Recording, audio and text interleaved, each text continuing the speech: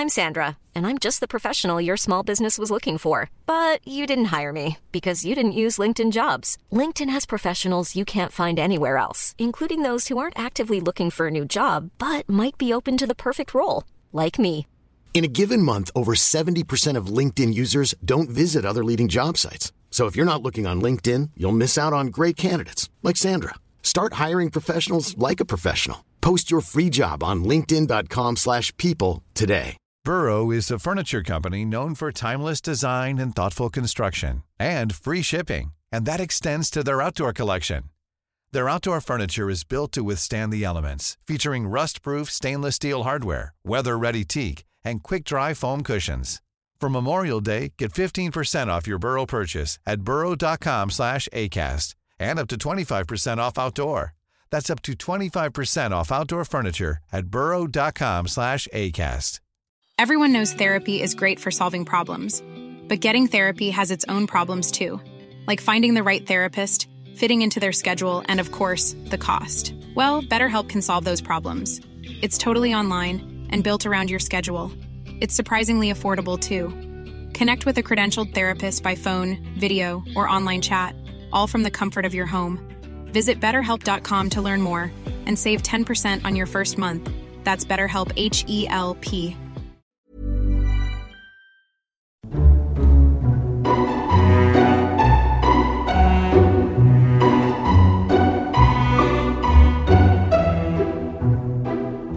Hello and welcome to Lore Watch, a roundtable freeform discussion about lore in the games of Blizzard Entertainment. I'm your host, Joe Perez, one of several lore-focused folks from Blizzard Watch, and I've got my wonderful co-host with me today, Matt Rossi. How are you doing today, Rossi? Not too bad. Not too bad. I don't have anything clever to say, which is fairly common for me. But yeah, I'm doing all right. Well, fantastic. Well, I'm glad we're doing all right. It's better than any alternatives. So we're going to do some questions today from you, our listeners. And as always, if you have questions for the podcast, please feel free to send them in. You can send them to podcast@blizzardwatch.com. That's singular, podcast@blizzardwatch.com. Or you can go ahead and hit us up on our Discord channel. We have a patron section for Q and podcast questions, and we do pull several of them from there.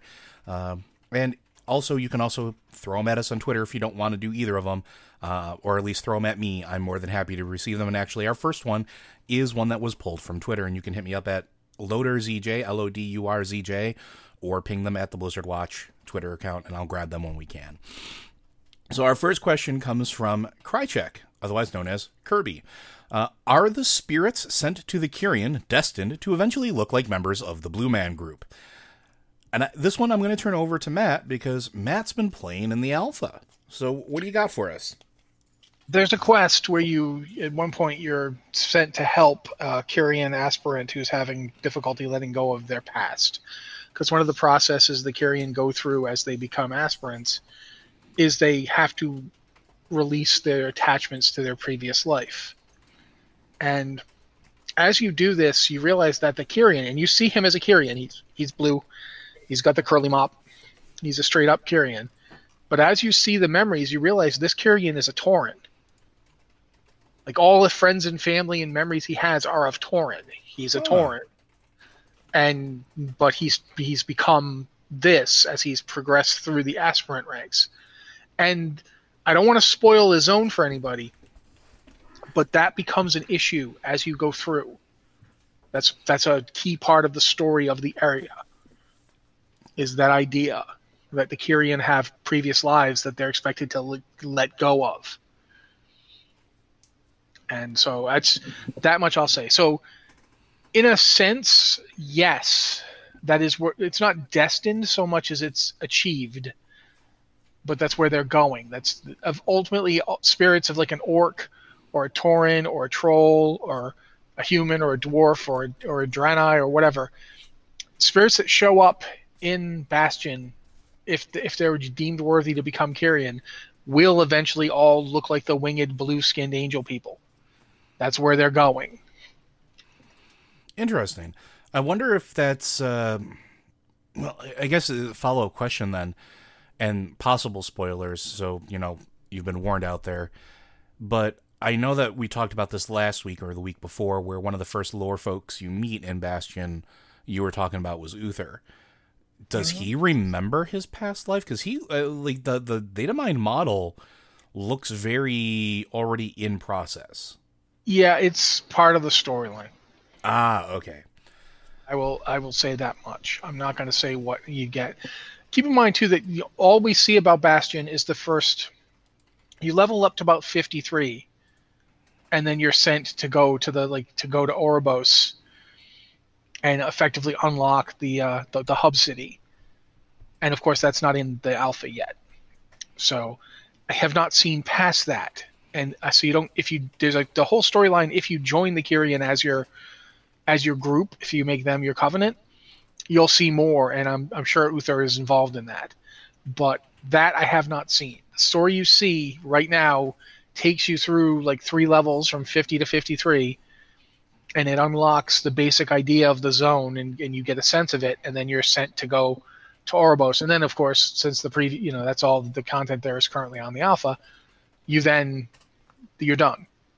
And Revendreth, you start at level 57. If you're in the alpha and you want to go to Revendreth, you start a character at level 57 so you can do Revendreth. And you don't take your level 53 character from Bastion to Revendreth.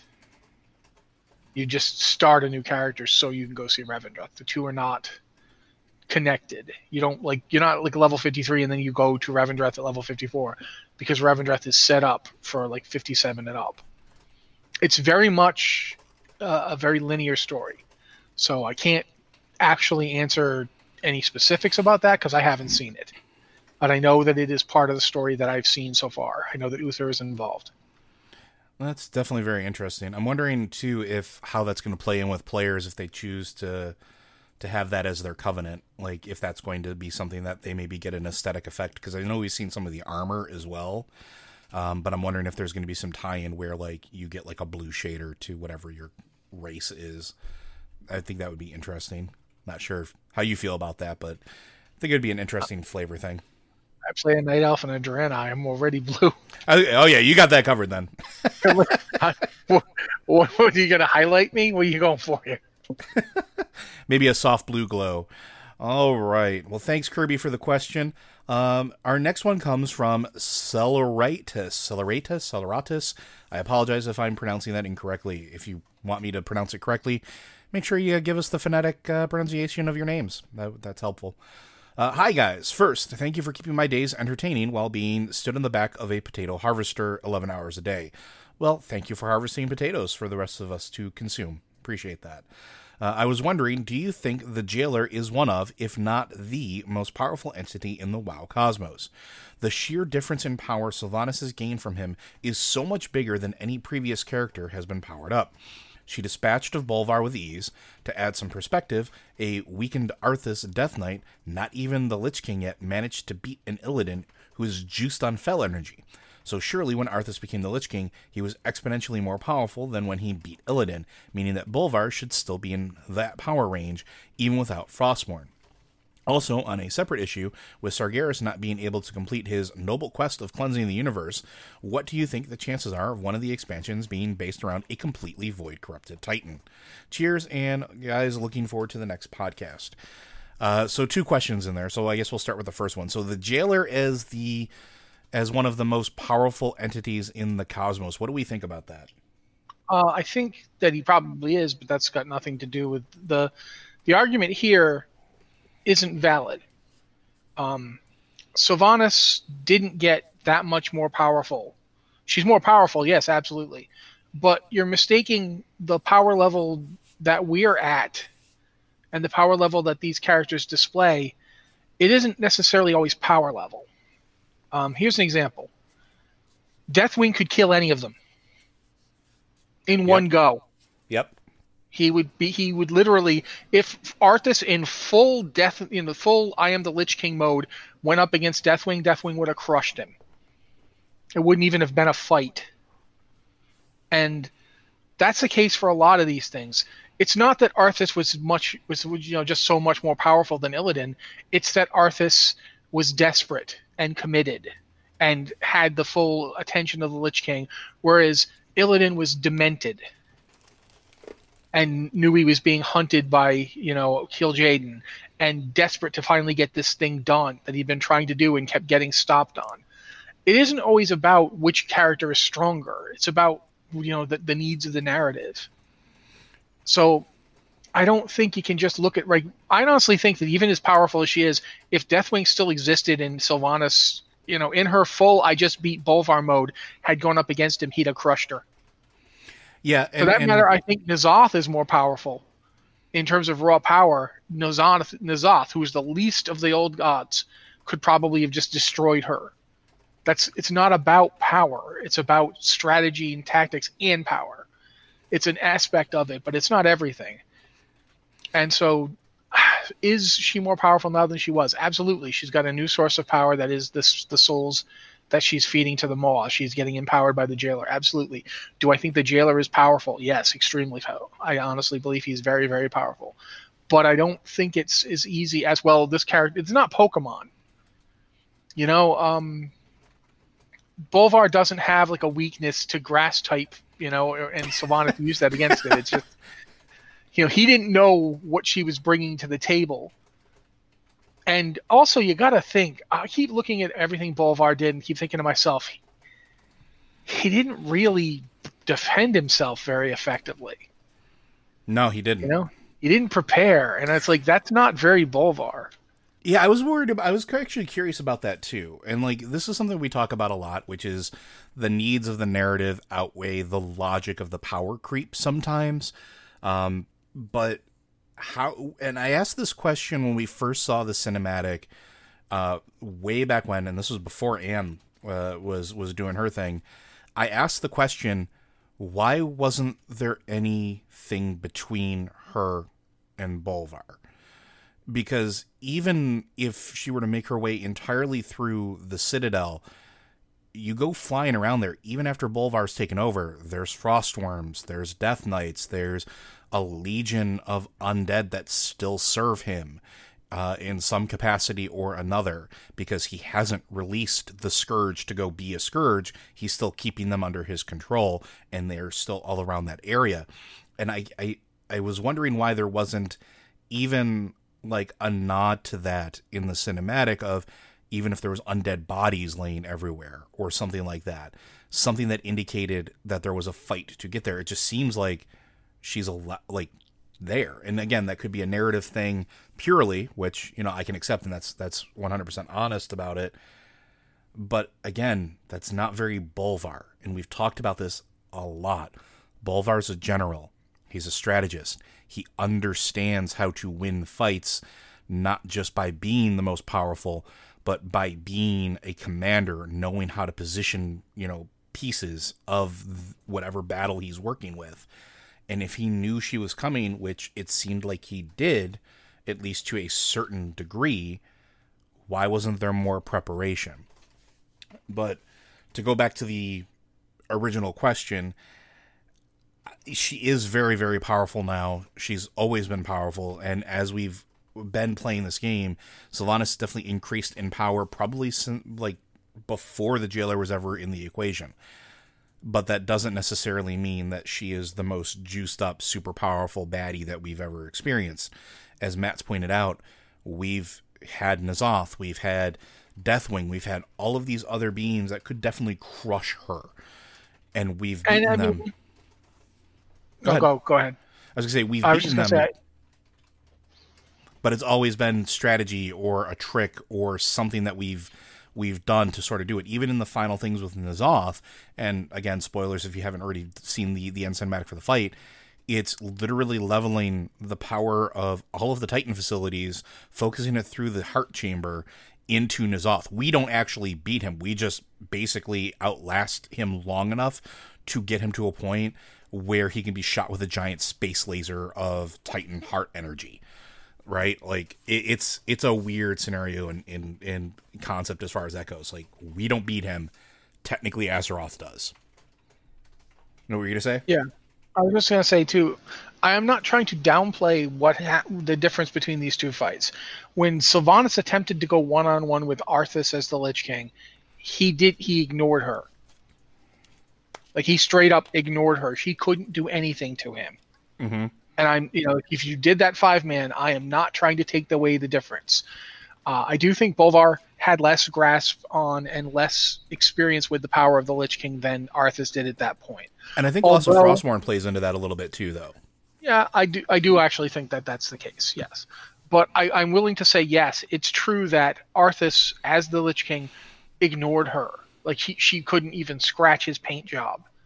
Like, he was chasing her through the halls of Icecrown, and all she could do was run and try and shoot her way through ice walls. That's not in question. I am not arguing that what she did. She displayed a clear and extreme grasp of a much higher power level than she did when in that fight. But also, look at how diffident Bolvar was in that fight. Like, he doesn't immediately try to crush her with, like, the power of the Lich King. He just sets his hammer on fire and goes after her. He doesn't use the power anywhere near the way Arthas did. Arthas, when you go up and do the last fight on the top of Icecrown Citadel, Arthas is doing he's like exploding the floor, throwing void zones around. He's just, he is really going for it. And I do think there's a narrative thing to be analyzed here in that, what is Bolvar doing? What is his attention? What is his intention? And I honestly feel like, I don't think Bolvar expected her to ruin the helmet, straight up. I don't think that he thought that's what she was going to do. I kind of almost feel like he kind of wanted to see if she would put it on. See, I don't know if I agree with that. I don't know if I agree with it either, but it's something I'm thinking about. One possibility is that he actually did know she was going to wreck it. And that's kind of where I've been thinking about that for a little bit too, and I've been struggling with this ever since, I noticed that there wasn't much more of a fight than just those two. There wasn't much of a lead up. Did he actually want her to destroy it? And this goes back to the thinking about Bolvar. If he understands that the jailer is the ultimate enemy and that has to be undone in order to fix everything that's happened, that's absolutely insight he would have since the time he put on that helmet, since the time he sat on that throne. He's even mentioned seeing the true enemy, right? That's a thing. And while it's cryptic and we always thought it was Sargeras, maybe that's what he was referring to. And maybe this is part of that gold. Maybe because he can't destroy the helm, right? He doesn't have that power scale. He can't necessarily go to that pocket of the Shadowlands because any souls he ferries over or works with are just consumed in the maw. They don't have a way out yet. Maybe that was part of the plan. Maybe destroying the helm, letting the helm get shattered like that to break the barrier between worlds so that he could shove the heroes of Azeroth in to do what he can't do necessarily. Maybe that's all part of his game. It's something I thought about for a while, and it is not, I don't have an answer to you, but I definitely think that there are levels and elements to that fight that aren't as straightforward as a Pokemon battle. This isn't just, Bolvar screwed up and went up against somebody who had his number. That being said, I do think Sylvanas straight up beat him, and I don't think that was fake or he threw it. I just think that he kind of knew that it was going to happen, and rather than throw his forces into a meat grinder that would have prolonged the confrontation, he chose to allow it to happen sooner. But we'll see. I do think, though, you got to always remember, one example is, right now, Sargeras is in a pocket being eternally, whacked in the face by Illidan. Sargeras and Illidan are not even close to the same power level. Nope. Sargeras could step on Illidan and continue on his way. I mean, this is a being who, you saw how big he was when he showed up. He was about half the size of Azeroth itself, the whole planet. We still have a reminder of how big he is. There's a giant sword still sticking to the planet. So a lot of times it isn't power. It's circumstance, it's situation, it's how much you can bring to bear. It's a million things like that. Yeah. Now, for the second part of the question, or the second question in this statement from... We actually got asked that last week, though. Scolorado, we did. And that's what I was going to say. It's one of those things, we get this question a lot. And I don't want anybody to think that we're ignoring it or not going to keep answering your questions because of it. But here's the thing. We don't know. we don't know what's out there. We don't know if we're going to see a Void Corrupted Titan at some point. We don't know what the state of the universe is. We can assume that Sargeras did some work, but again, this is one of those few things we don't even have enough to speculate on, because they haven't said anything like one way or another. So maybe not. There's at least, like, we know from the Nighthold raid, there's at least one world that's completely given Void into consumed. the void. Yeah. We don't know if that world had a world soul in it. Yeah, and we don't know if that's what my speculation of it being Koresh. We don't know if that's true or not. We have no indication. We have no idea. And if it is Koresh, we don't know if Koresh had a world soul in it. Yep. And we don't know what the fate of that world soul would be when what happened to Koresh happened. Because if Koresh got hit with a cataclysmic, confluence of power, not just void power but also arcane power, the two collided and effectively ripped it basically destroyed the physical forms of the ethereal people. Like, they had bodies before. They weren't just, wrapped up energies essences. They were people. They had bodies. And all those bodies got annihilated. And it was only the ones who were within some kind of arcane protection who even managed to survive to the point that they did. Like, those are the people, the ethereals you see now were the ones who were protected. Yeah. So their souls existed, survived the experience. I don't know what happened to the ethereals who weren't under protection. And even then, we only have small indications of what happens with the ones that were protected, survived, and then decided to start messing with void energy. Yeah, we don't. There's really very little to go on here in terms of that.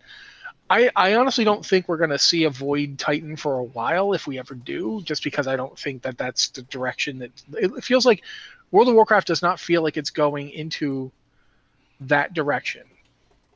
It's, for instance, Shadowlands is another dimension, but it's still hooked around the ones that are important to Azeroth to some degree. It's not like we're in Shadowlands as an expansion. We are not going to see the whole of the Shadowlands. Mm-hmm. Like, for one thing, if you go in the alpha and you look at the map, there's clear that there's a lot more space that is not being used on that map. That is like literally this point, this point, this point, this point, this point, and then there's a whole lot of nothing that who knows what's there. The Shadowlands as an expansion is interesting because it's the first time that World of Warcraft has done something with so much bolt-on expandability. This is an expansion that could be 5 times as big as it is. Oh yeah, easily. And just looking at the map, you could fill in all these areas. You could have a bunch of other Shadowlands just show up. We could be playing Shadowlands for 5 years because they could keep adding new Shadowlands to it. I'm not saying that they're going to do that, but I'm saying that that's the just looking at the map, that's the amount of room they've got going. Well, not even that. Like, if you look at it from like I don't want to say a meta standpoint, but the addition of the Shadowlands and that sort of subdivision also lends that sort of same thought process to everything else in the cosmology, right? Like, you have these realms of order, these realms of Fel, these realms of pure arcane. Like, this is something that could be applied to any of those, and it sort of opens up the cosmology in a huge manner. And like you said, it's this infinite expandability, and it's something that we've talked about this before, where they plant seeds, in expansions past for story that's going to come later, or they pick something back up, or they spend the time to sort of seed it. They've been doing this since Wrath of the Lich King, really, since Death Knights were a playable race or class, when we started first seeing touches of the Shadowlands, and then starting to see these touches of all these other realms, like even the Emerald Dream, like that was something that was planned from the very, very beginning, and we saw touches of that leading up to actually going into it. Well, now we're starting to see, like with Shadowlands, that's a massive, I wouldn't even say it's a seed at this point. That's like taking like a sapling and planting it and going, here you go. Because there's so much they can do with it. It really opens it up. They can go anywhere. And the real cool thing about it, and we've talked about this before, is we're starting to get to this point where they're sort of, I don't want to say reaching the end point of a bunch of storylines, but they're starting to tie up a bunch of loose ends so that they can go do things that aren't necessarily tethered to stuff that's come before. Like, we don't have to worry about something that happened 15 years ago anymore necessarily. This could be something that happened a year ago, or something that ties in recently within the last few months. And that's really exciting, because that, from a speculation standpoint, it makes it real hard for us to guess where they're going to go. But from a player standpoint, I really am excited about that. I want to know where they're going to go. I want to see where they're going to go with it. So all that to say, we don't know if we'll ever see a Void Titan. We might not, but the possibility is certainly there now with everything else, because now it's just an endless possibility salad going on with the cosmology. All right, our next question. Hi, Blizzard Watchers. Perhaps I might have missed it during your many insightful discussions, but is the Shadowlands a death realm that spans across the entirety of the known universe, or is it a death plane confined to the world and creatures of Azeroth? Based on your past discussions of assuming dead orcs from Draenor would be appearing in the Shadowlands, poor Saurfang joking aside, I am left to conclude that the Shadowlands spans across the universe.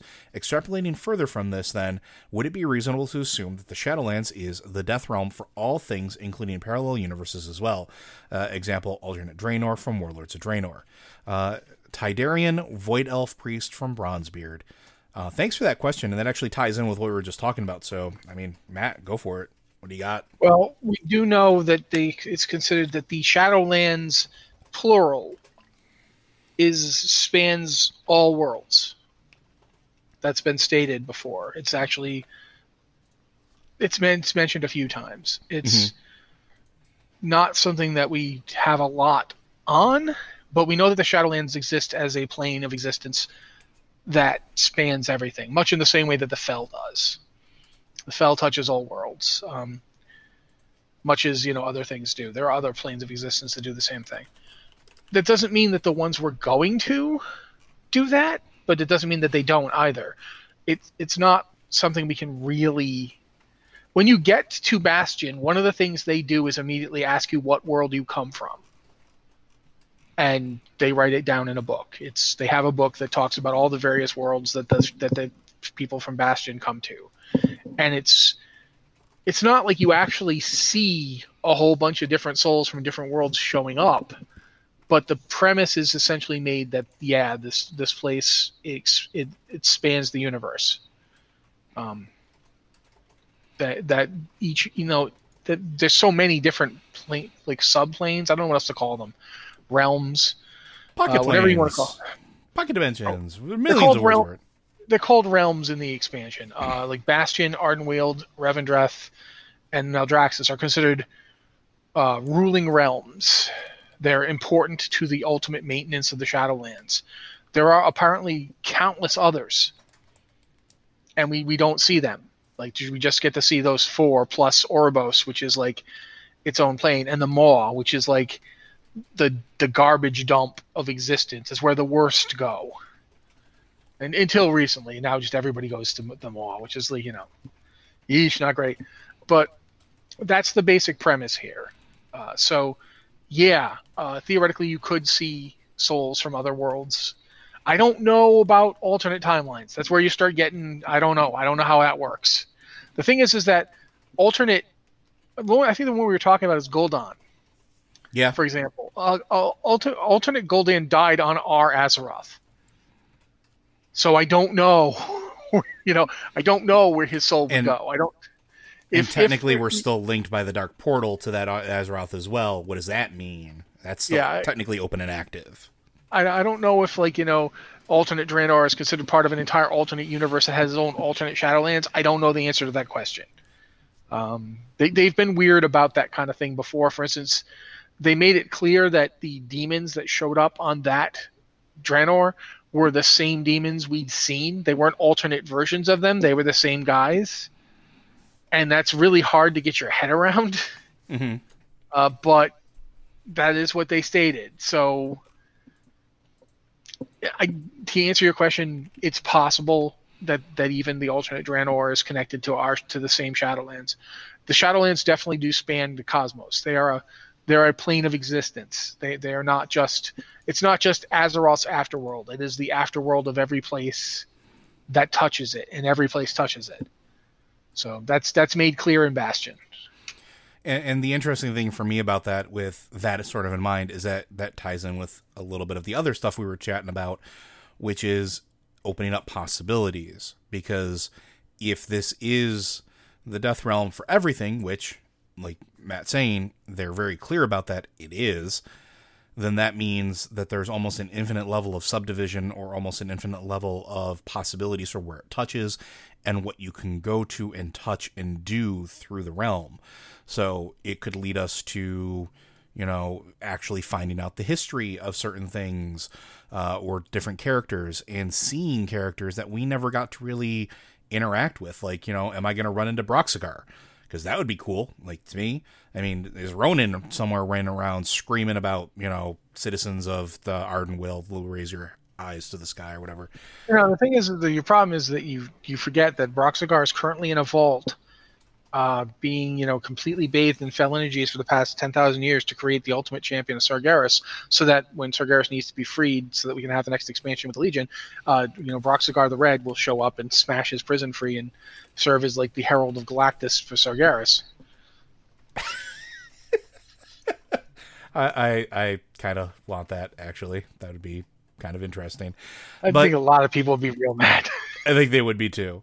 But besides that, I think it would be very interesting to see how this how this is going to matter, because the fact that they've stated as such and they've made that very clear, it makes it feel like that's going to have a bearing on something later on, or it's going to play into something somehow. And I'm very curious to see how that actually plays out. But yes, I think that the only weird curveball is going to be the parallel universes and how that sort of affects it. But I wouldn't be surprised if those parallel universes are being pulled into whatever our Shadowlands is, simply because it's anchored to our reality. And that sort of goes back to the whole Infinite Dragonflight thing, right? If they're able to open up a portal to, or know how to get the portal to reach out to an alternate dimension or alternate pocket reality, or split the timeline, or pull the whole, we put the almanac back in 1985 type trick, does that mean that all of those, because they are branches off the main timeline, I think that might mean that they're all sort of part and parcel with the same universe, right? Like, it's a pocket dimension inside of the universe. It still has its own effect and whatever. But it does mean that we might see duplicates of deceased souls, maybe possibly interacting with their living counterparts if everything is linked, which honestly I think would be very, very interesting and could be some very cool storytelling if they do. All right. Greetings, Watchers. I'm curious about one story thread in Battle for Azeroth. I was very excited when I got to do the quest line where I retrieved, then did the bidding of my Naifu, Xal'atath.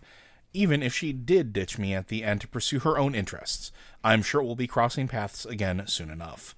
What I'm uncertain about is the chain of events involving the blade itself. From what I understand, the blade became the possession of N'Zoth, then somehow ended up with Nathanos, then something Wrathion puts one of N'Zoth's eyes with it right before we lasered him into oblivion.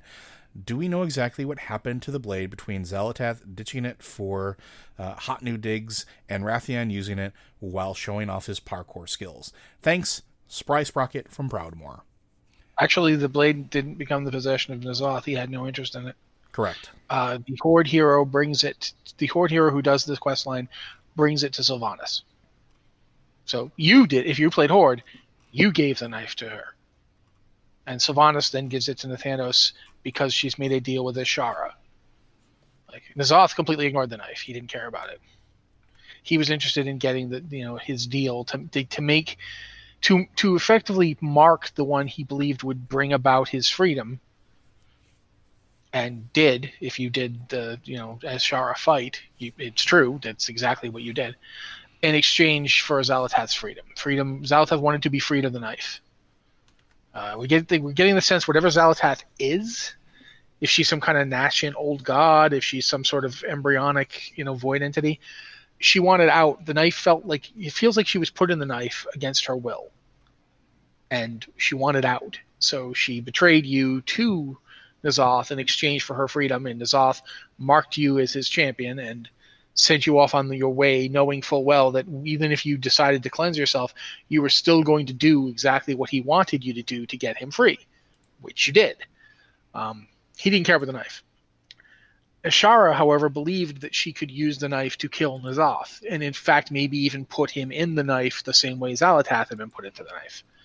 I'm not sure. I don't know exactly what she thought was going to happen, but the belief was that the knife, since it was a creation of the old gods, could harm them and even kill them.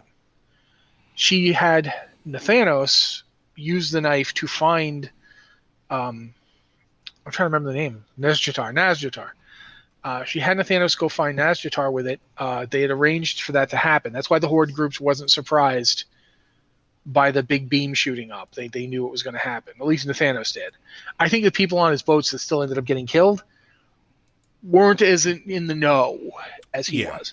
But that was his goal, to get there, to make the deal with Ashara. And keep in mind, Ashara took the knife from Nathanos.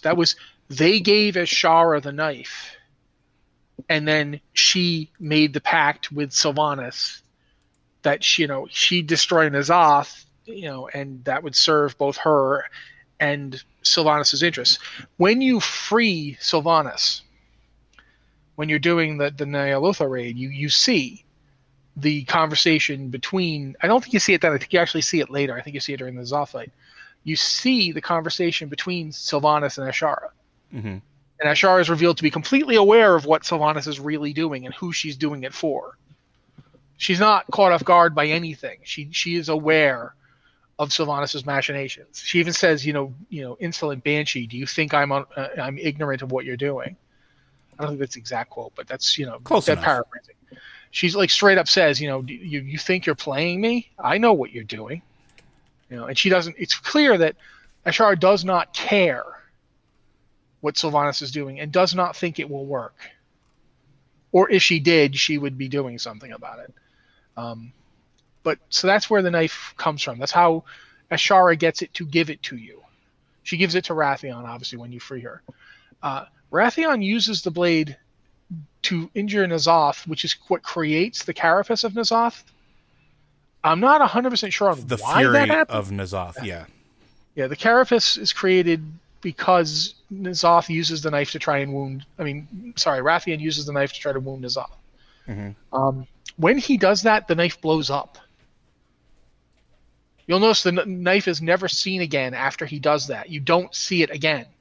Wrathion does not use it again after that. It is gone. Yeah, we don't actually see even pieces of it. We don't know what happened to the blade. Yeah, it's just gone. Whether it's destroyed, thrown up into the sky so far, you never see it again, which would be weird. We just literally have no idea what happened, but it's gone at that point. Yeah, so Xal'atath is sort of a weird one in Battle for Azeroth because it's all over the place, right? Like, I believe at the start, the whole thing with it is because we're using it to try to gain insight in what the Naga are doing. Then, Collector Kojo had come across the blade in Stormsong Valley. Then we do this whole thing where we help the blade out, and, that basically we find out, I think it was the Naga were trying to use it to create, a massive storm. And all of it just seems really out of place until we finally get to where we grab it, free whatever is inside of it, because we bring it to that, what is that raid place? The Crucible? Yeah, Crucible of Storms. Crucible of Storms. We bring it to the Crucible of Storms. One of N'Zoth's lazy eyes decides to go and, knock it out. Xal'atath is freed, and then we're left with an empty shell. And we bring it back, and, here you go, my war chief, here you go. I think that part of the thing is that the reason the Naga were looking for it, the Crazy Storm thing otherwise, the reason the Naga were looking for it was because Ashara wanted it to use in her plan. Mm-hmm. I think possibly one of the interesting things here is, did Ashara know that Xal'atath, the entity, was no longer in the dagger? Yeah, and see, that's the wild card. Did that change her plan? Because it feels like she expected it to be much more effective than it actually turned out to be. And that's sort of the question, right? That might be a case where N'Zoth freed the spirit from the blade knowing it would mean that the blade would not be as effective against it, or to lure her into trying to use it. I honestly don't know. I don't know what's up with that. Yeah, and that's something I've been thinking about a lot since we freed Xal'atath, because one of the interesting things about it is we know that Xal'atath, the physical object, is something that was crafted from N'Zoth's body, right? It's a piece of the old god, and that was very common for them to do during the time of the Black Empire, is to give pieces of themselves to their devoted followers as weapons or icons of power or whatever they were. But Xal'atath is the first one that really sort of has a personality that we know of. It's possible that there's others out there, there's other shards or pieces of old god that are, in that same vein. Oh, I gotta interrupt you here. Go ahead. We don't know. The thing you just said is not something we know. It is not established that is the origin of Xal'atath. I thought it was a theory. No, it is not. There are multiple theories as to where that thing comes from. One theory is that it's a claw of Y'Shaarj. Oh, yeah, that's right. We don't know where it came from. We don't know where it came from. We know that it is somehow related to the old gods. Some people think it's it's an actual forgotten old god who the others tore apart and made stuff out of. That's one theory. One theory is that it's the claw of Y'Shaarj. No one knows. They know it's infused with their power, and it's terrifyingly potent, but we don't know where it comes from. Fair enough. But we know it's an old god piece of some type, right? In some way. Yeah. It's an old god creation, an old god piece, an old god something. We don't know. But the interesting thing is that the removal of the sentience from the blade itself. And that always felt like more important than we actually experienced in game. Because one, obviously, whatever was in it had gained that sort of sentience and wanted to be free. Makes sense. But why would N'Zoth grant it its freedom? Why would N'Zoth make it a point unless that's the only way that N'Zoth could have survived? Because we've seen the old gods in the past. Like, we know that they warred with each other. They didn't like each other. But we don't know if they could affect each other in what that sort of meant. Right? Like, well, we know that they went to war. We don't know what their going to war really meant. Exactly. And that's an interesting point. And I've been thinking about this for a while. Technically speaking, that knife is not Xal'atath. No, the entity inside of it was. It's the entity. The thing that's left, the spirit that you saw take off, that's Xal'atath. The knife without Xal'atath, what is it? Does it actually have the power? Obviously, it created the carapace. Like, it created the fury. It's just really interesting to think about what that knife is now and what it meant. Does it still have the power that it had before? It doesn't seem like it possibly could. He supposedly kept the knife in the bargain, but then he just didn't care about it. Mm-hmm. He just let it. He let the Horde, take it. He let Sylvanas have it. And that's, to me, like, every time we do this, I keep thinking back to the fact that, from the beginning, everything we do in that patch, from the moment we find out that he's been corrupting the Forge from the beginning, and yet we still try to use the Forge against him. Mm-hmm. It keeps coming back to the idea that this is all what he wanted us to do. That he was trying to translate himself into a form that could actually affect and control Titan technology. And we did it. We hit him with Titan technology until he was supposedly gone. We reformatted him. It keeps coming back to me, that idea. And one of the ways that he could ensure he'd survive is if Xal'atath wasn't in the damn dagger anymore. Sorry. Oops, my bad. I think we can do that. That's our 1 for the PG-13 rating. Yeah, but that just keeps coming back to me. I really don't know. I don't know the answer. As to what Xal'atath itself got out of it, well, the dagger had been wandering around Azeroth for centuries. Just ask the Dark Iron Dwarves if you want to know what happens if you make up a deal with Xal'atath. You do really well for a while, and then when you need the dagger, it's gone. Modgood Thorison found out all too well what happens when you rely on that thing. So people who trust that dagger, you're doomed. It's going to destroy you. and it's going to laugh as it does. And it's just really fascinating to me, the idea of this. Like, what's she up to now? What's she doing? What's her plan? In the fact that when we see her depart, she's very clearly a spirit. Like, it's not a full body either. Like, there's an etherealness to that form that leaves. Is that something that we're going to see coming up? Is that something that might be something that shows up in Shadowlands?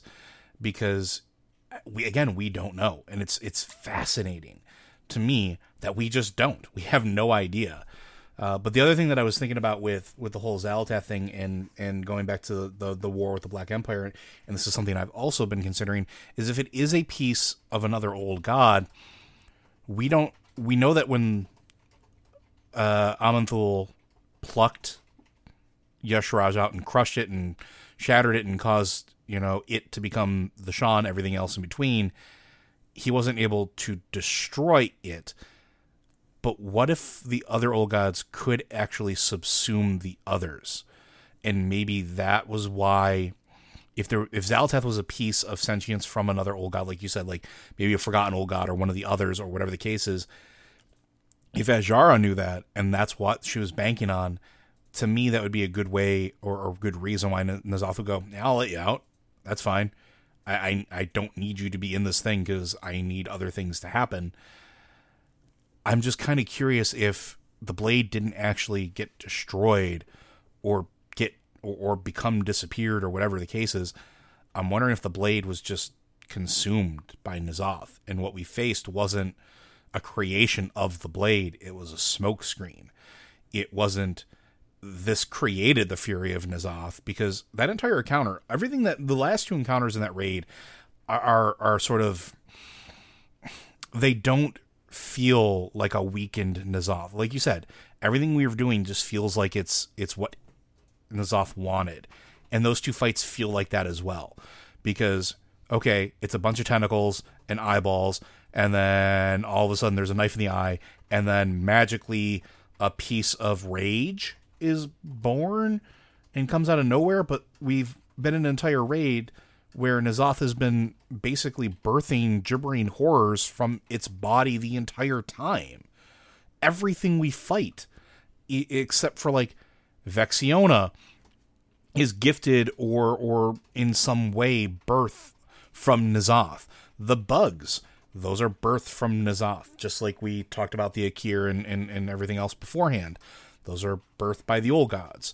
So why would Xal'atath, why would that action matter at that point?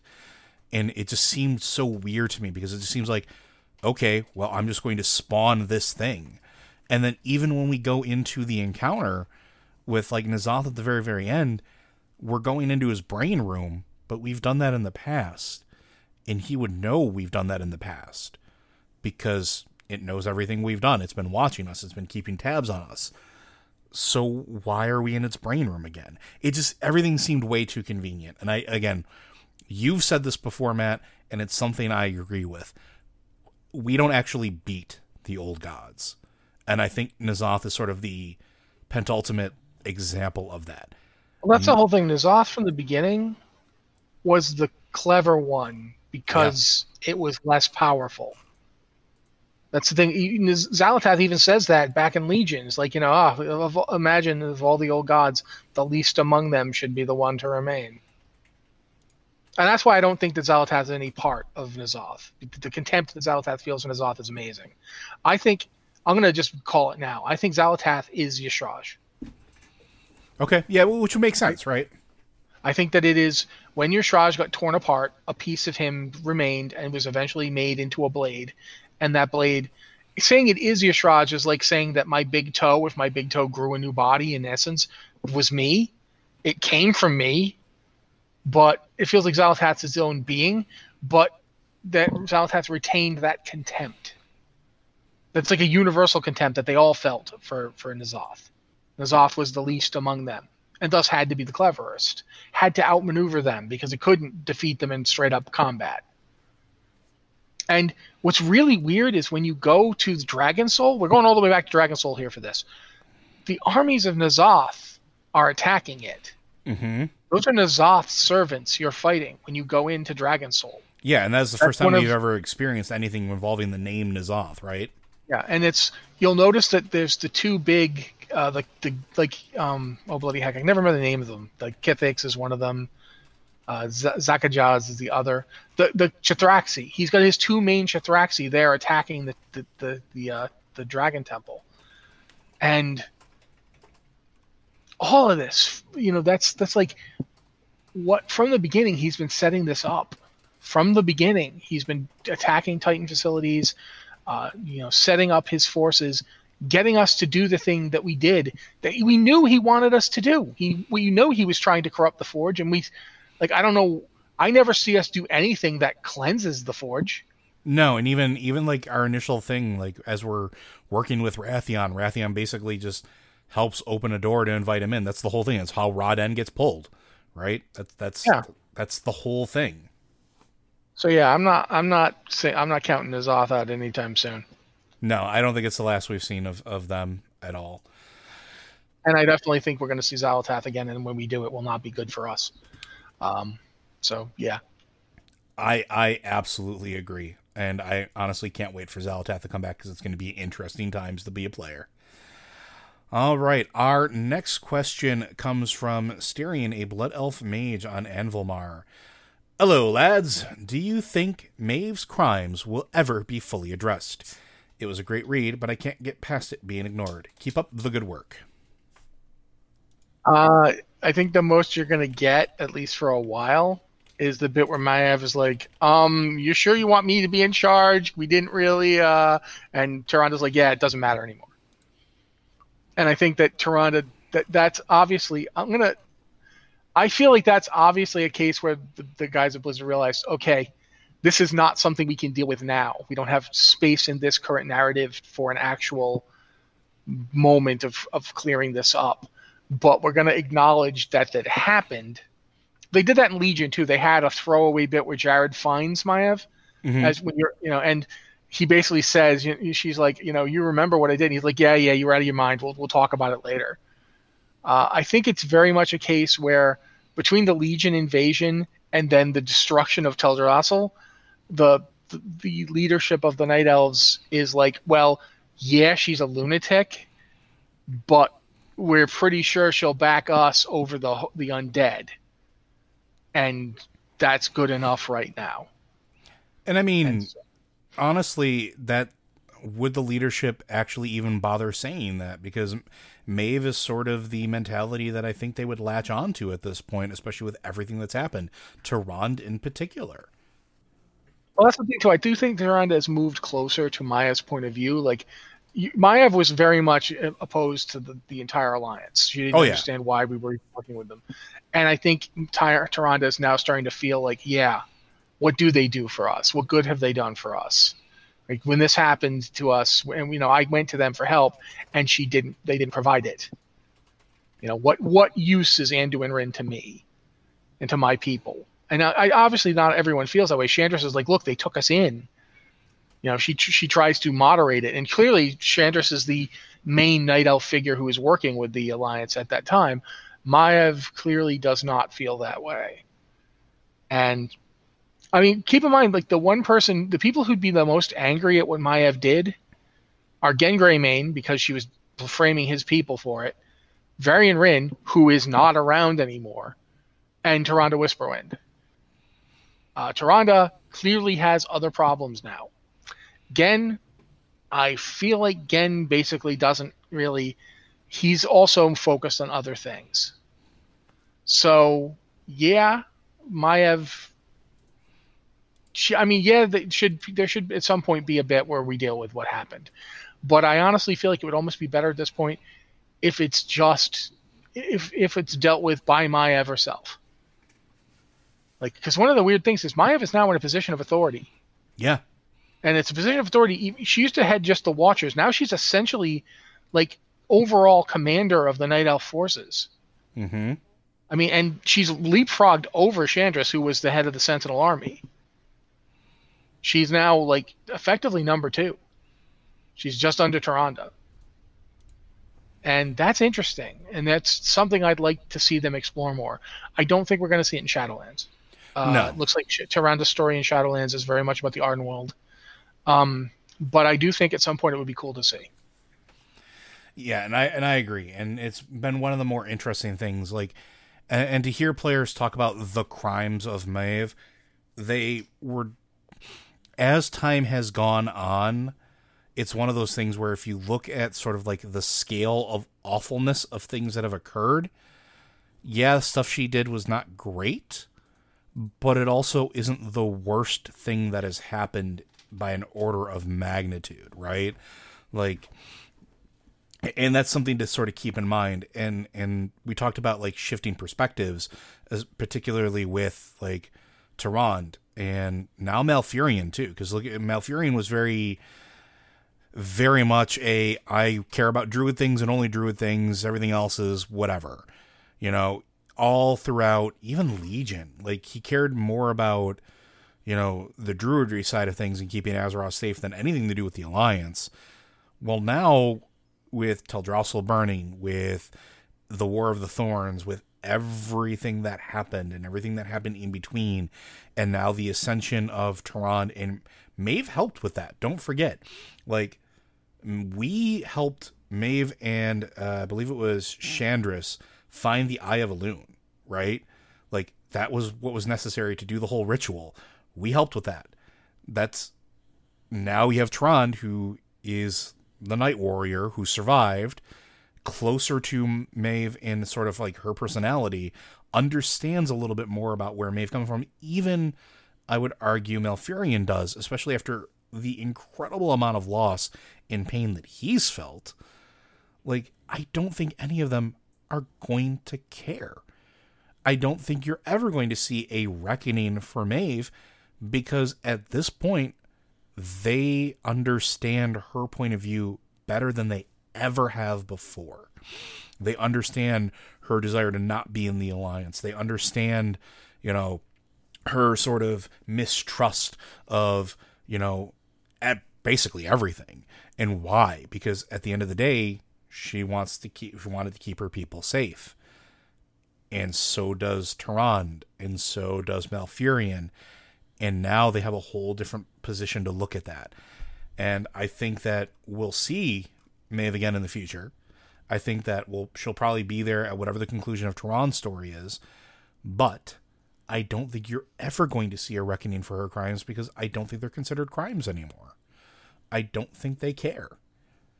So yeah, I think that the attempt to assassinate Malfurion, it's definitely something she did. And I don't think that Malfurion just skated on that. I just think that, I honestly feel like right now there are more important issues. Yeah, but she just wanted to kill. Malfurion's like, she wanted to kill me, not my people. Yeah. And there's also the fact is that she did all that over the Highborn readmittance, which at this point, I don't think even she's thinking about. Like, yes, the Highborn were bringing magic back, but clearly that's less important than all this other stuff happening. So I don't know. I don't know if it's just forgiven so much as I think it just isn't something they're going to deal with for any time soon. Well, that's fair. And I think that's going to wrap us up for questions as far as this episode goes. Blizzard Watch is made possible due to the generous contributions at patreon.com/BlizzardWatch. Your continued support means this podcast site and community is able to thrive and grow. Blizzard Watch supporters enjoy exclusive benefits like early access to the podcast, a better chance at having your question answered on our podcast or the queue, and an ads-free site experience. Matt, I'm going to do a final question here for you today, and it's going to be about Night Elves, because I know how much you love them. If you were to have a post-Shadowlands story, because like you said, I don't think we're going to be dealing a whole lot with it in Shadowlands, and let's say not necessarily an all-out war with the Horde, what sort of closure or what sort of next step would you like to see specifically with the Night Elves, with their society? Well, it's not closure, but one of the things I've been thinking about for a long time is we right now have these two streams of like ideas of how the Night Elves should progress forward. We've got Chandris, who's arguing for integration with the Alliance and continuing to work with the Alliance. And we've got Maiev, who's very much like, just let's get revenge. And Tyrande, who's sort of right now going towards Maiev's direction. But Tyrande has been like a mother to Chandris for like 10,000 years. So I want to see a storyline that deals with those interpersonal relationships, and what happens if Chandris eventually decides I can't work in this way anymore. That the way they want to go is going to lead to another war. What does she do? Does she turn against them? Does she attempt to like take over the Night Elves for herself against like her own mother, who is also effectively the chosen of their god? Or, does she fall in line? And for that matter, I'd like to see them deal with the stuff Maiev did. Like, I think that would be interesting.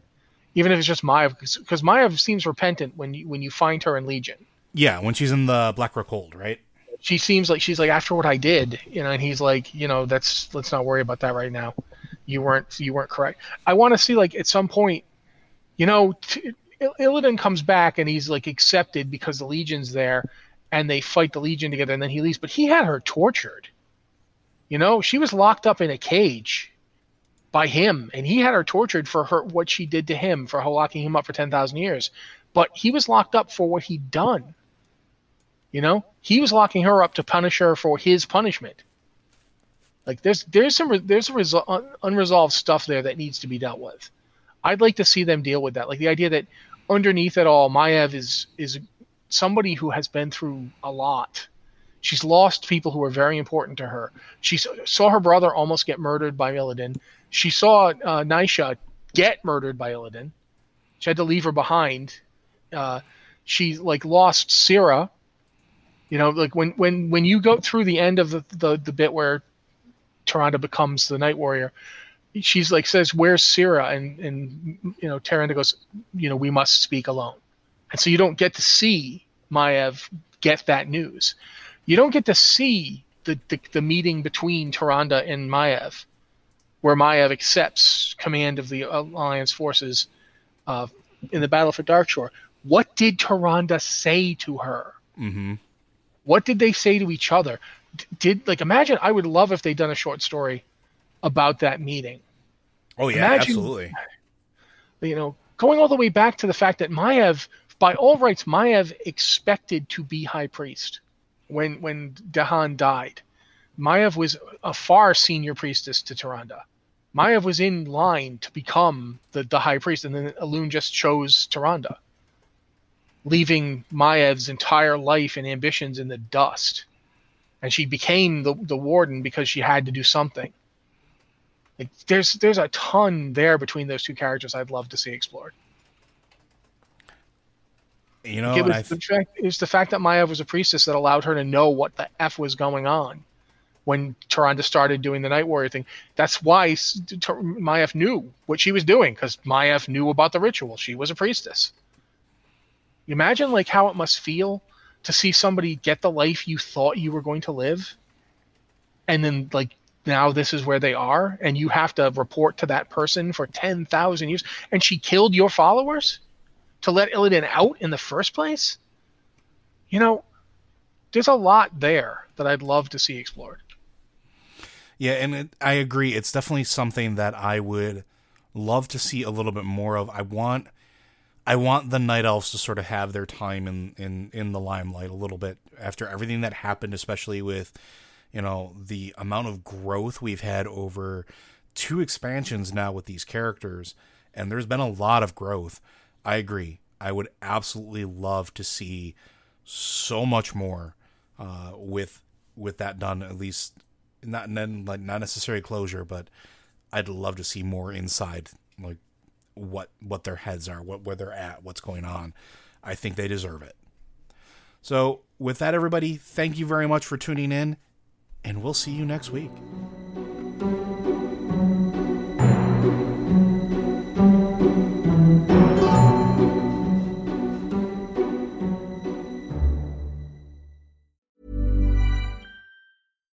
Hi, I'm Daniel, founder of Pretty Litter. Cats and cat owners deserve better than any old-fashioned litter. That's why I teamed up with scientists and veterinarians to create Pretty Litter. Its innovative crystal formula has superior odor control and weighs up to 80% less than clay litter. Pretty Litter even monitors health by changing colors to help detect early signs of potential illness. It's the world's smartest kitty litter. Go to prettylitter.com and use code ACAST for 20% off your first order and a free cat toy. Terms and conditions apply. See site for details.